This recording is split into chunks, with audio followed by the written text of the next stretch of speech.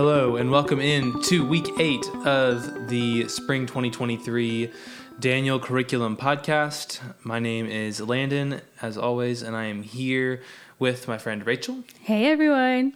And she is going to be walking us through Daniel 8.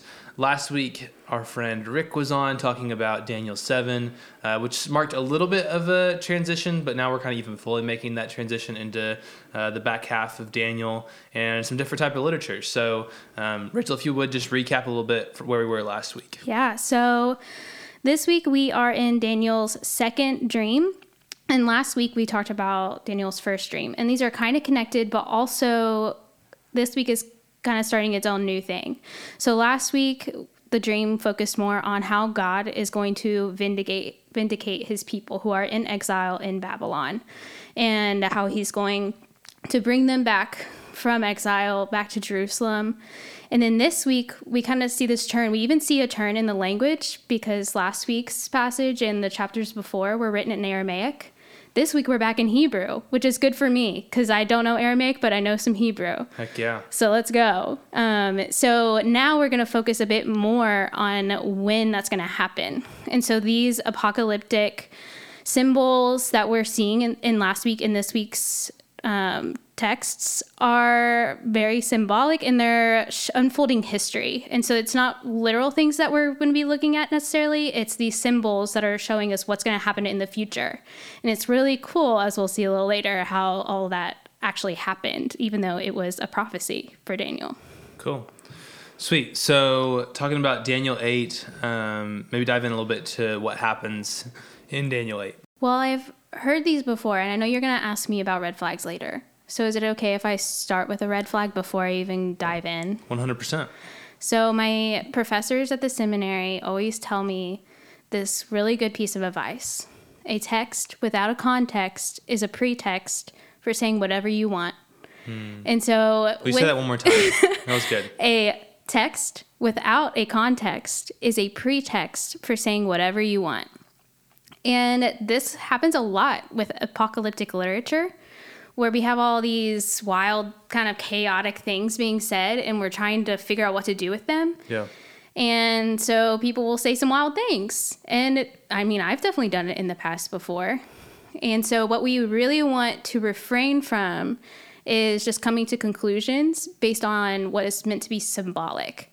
And so seeking context about this passage and continue to seek context about the passage you even talked about last week is really going to be helpful in understanding this text well and understanding it in the way that it was meant to be read by the original author.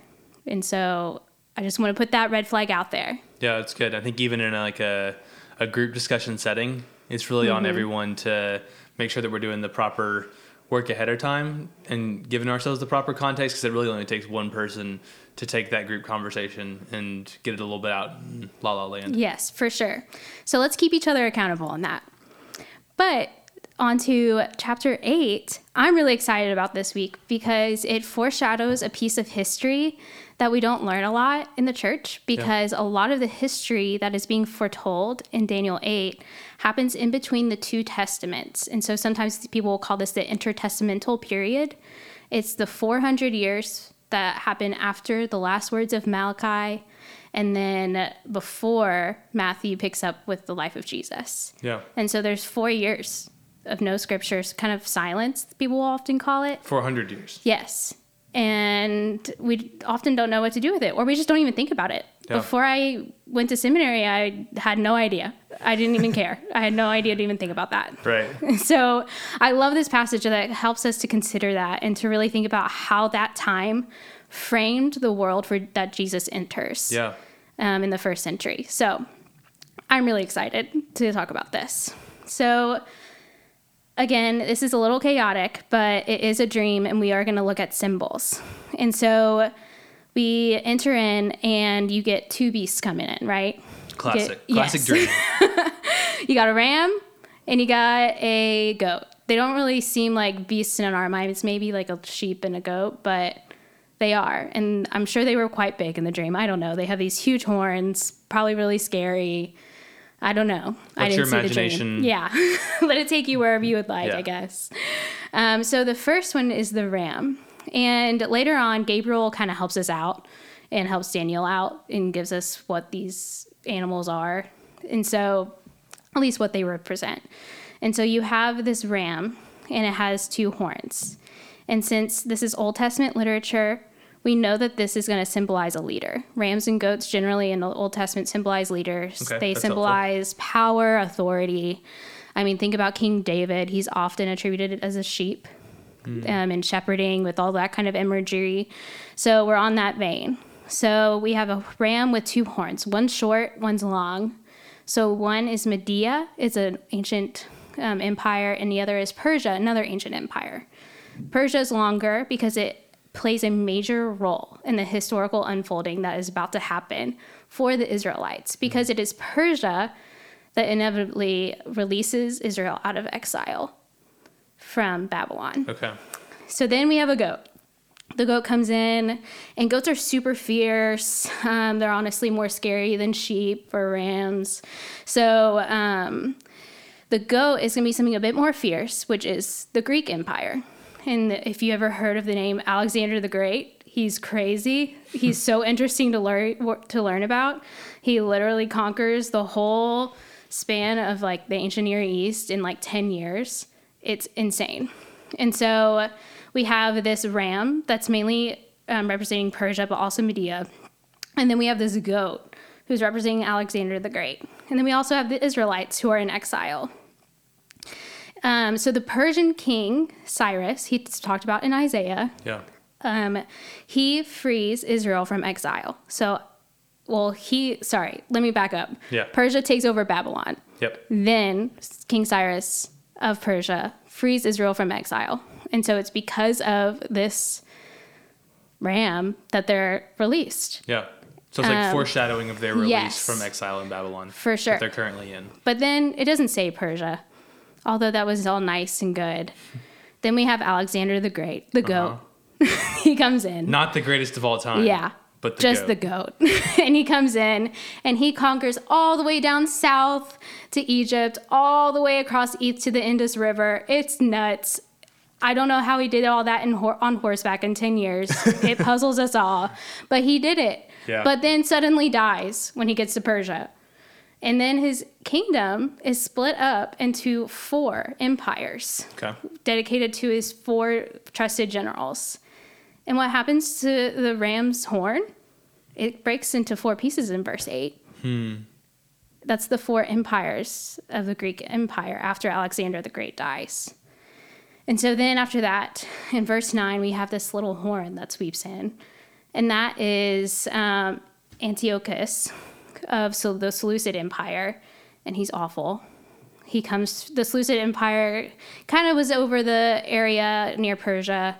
He conquers all the way across and gets to Israel and just gives them a horrible time. Yeah. No more peace for the Israelites.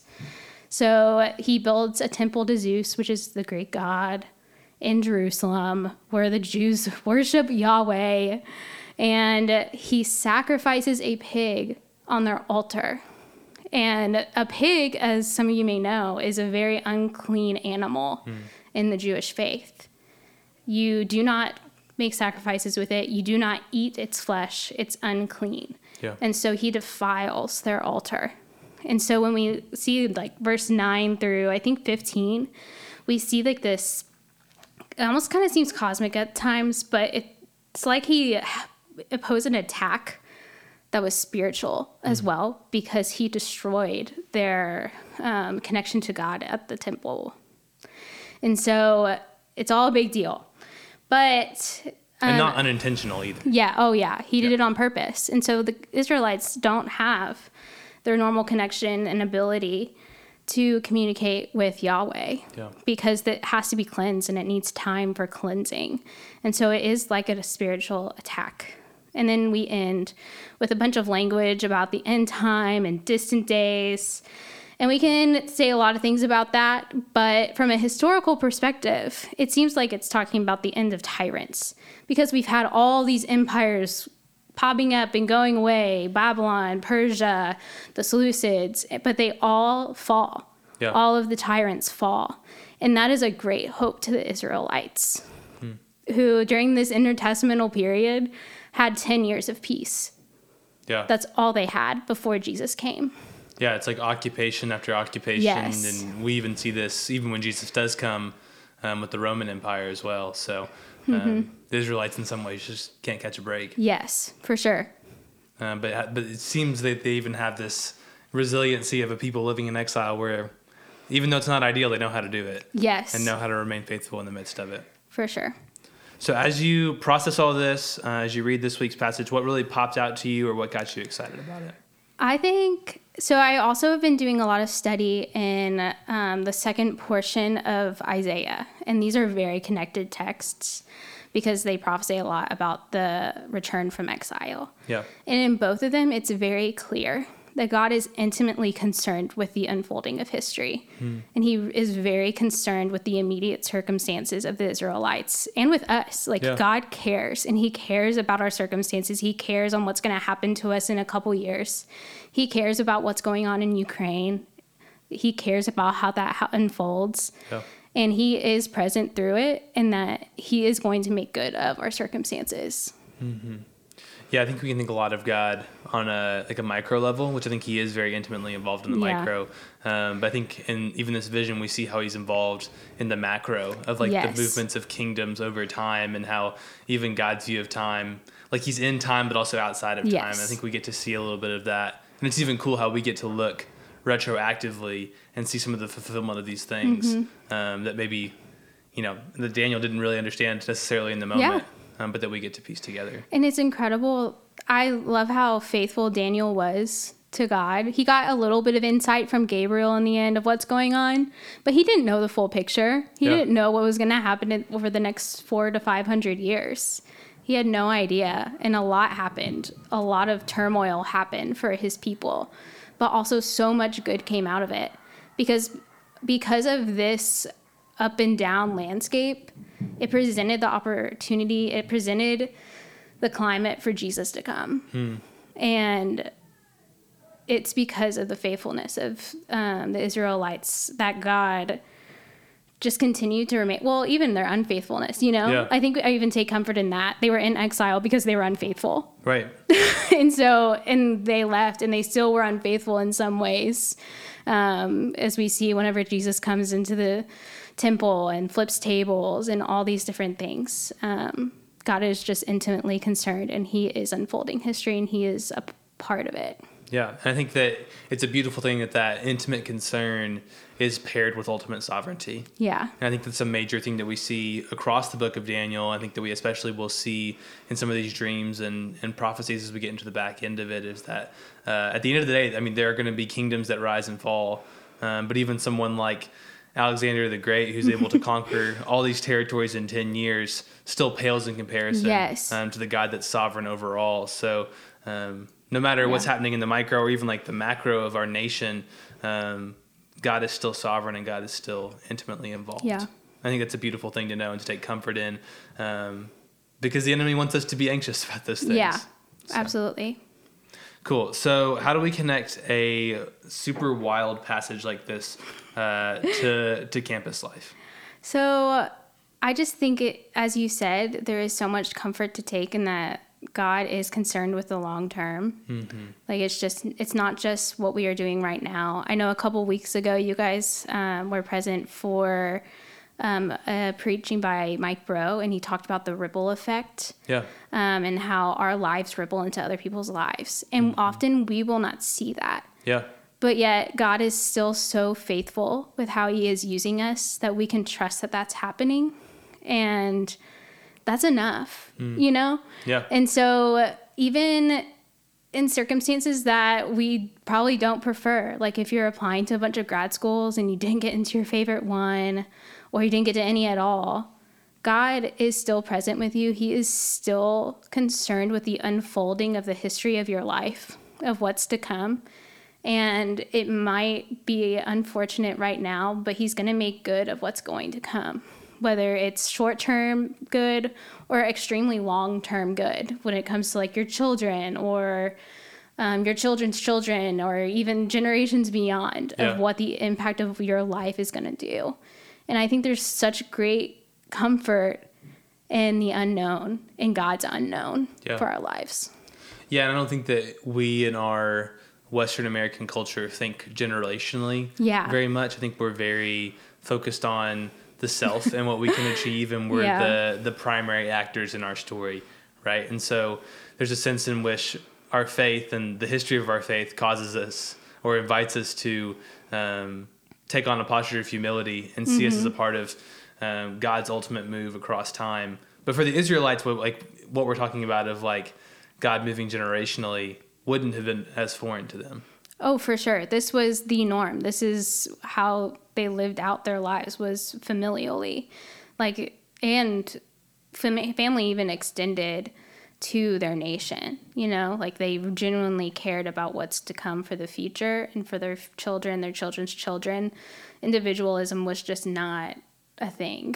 Yeah. The assumption was a familial bond and perspective. Yeah. So in a really odd way, I think our hope is that this dream that seems random about a ram and a goat actually brings a weird sense of comfort and peace, and serves as a reminder for God's sovereignty for each and every one of you, even as you navigate the day-to-day concerns that can often leave us so anxious and scattered. Yeah, what may have started as chaos when you read this passage, we hope that it ends with peace for your circumstances, for sure. Yeah, cool. Well, we hope you guys have an incredible week of group, and we look forward to continuing to dive into the weeds and make sense of all these prophecies next week as we hit Daniel 9. So, Rachel, thank you. Thank you. And we'll see you guys next time.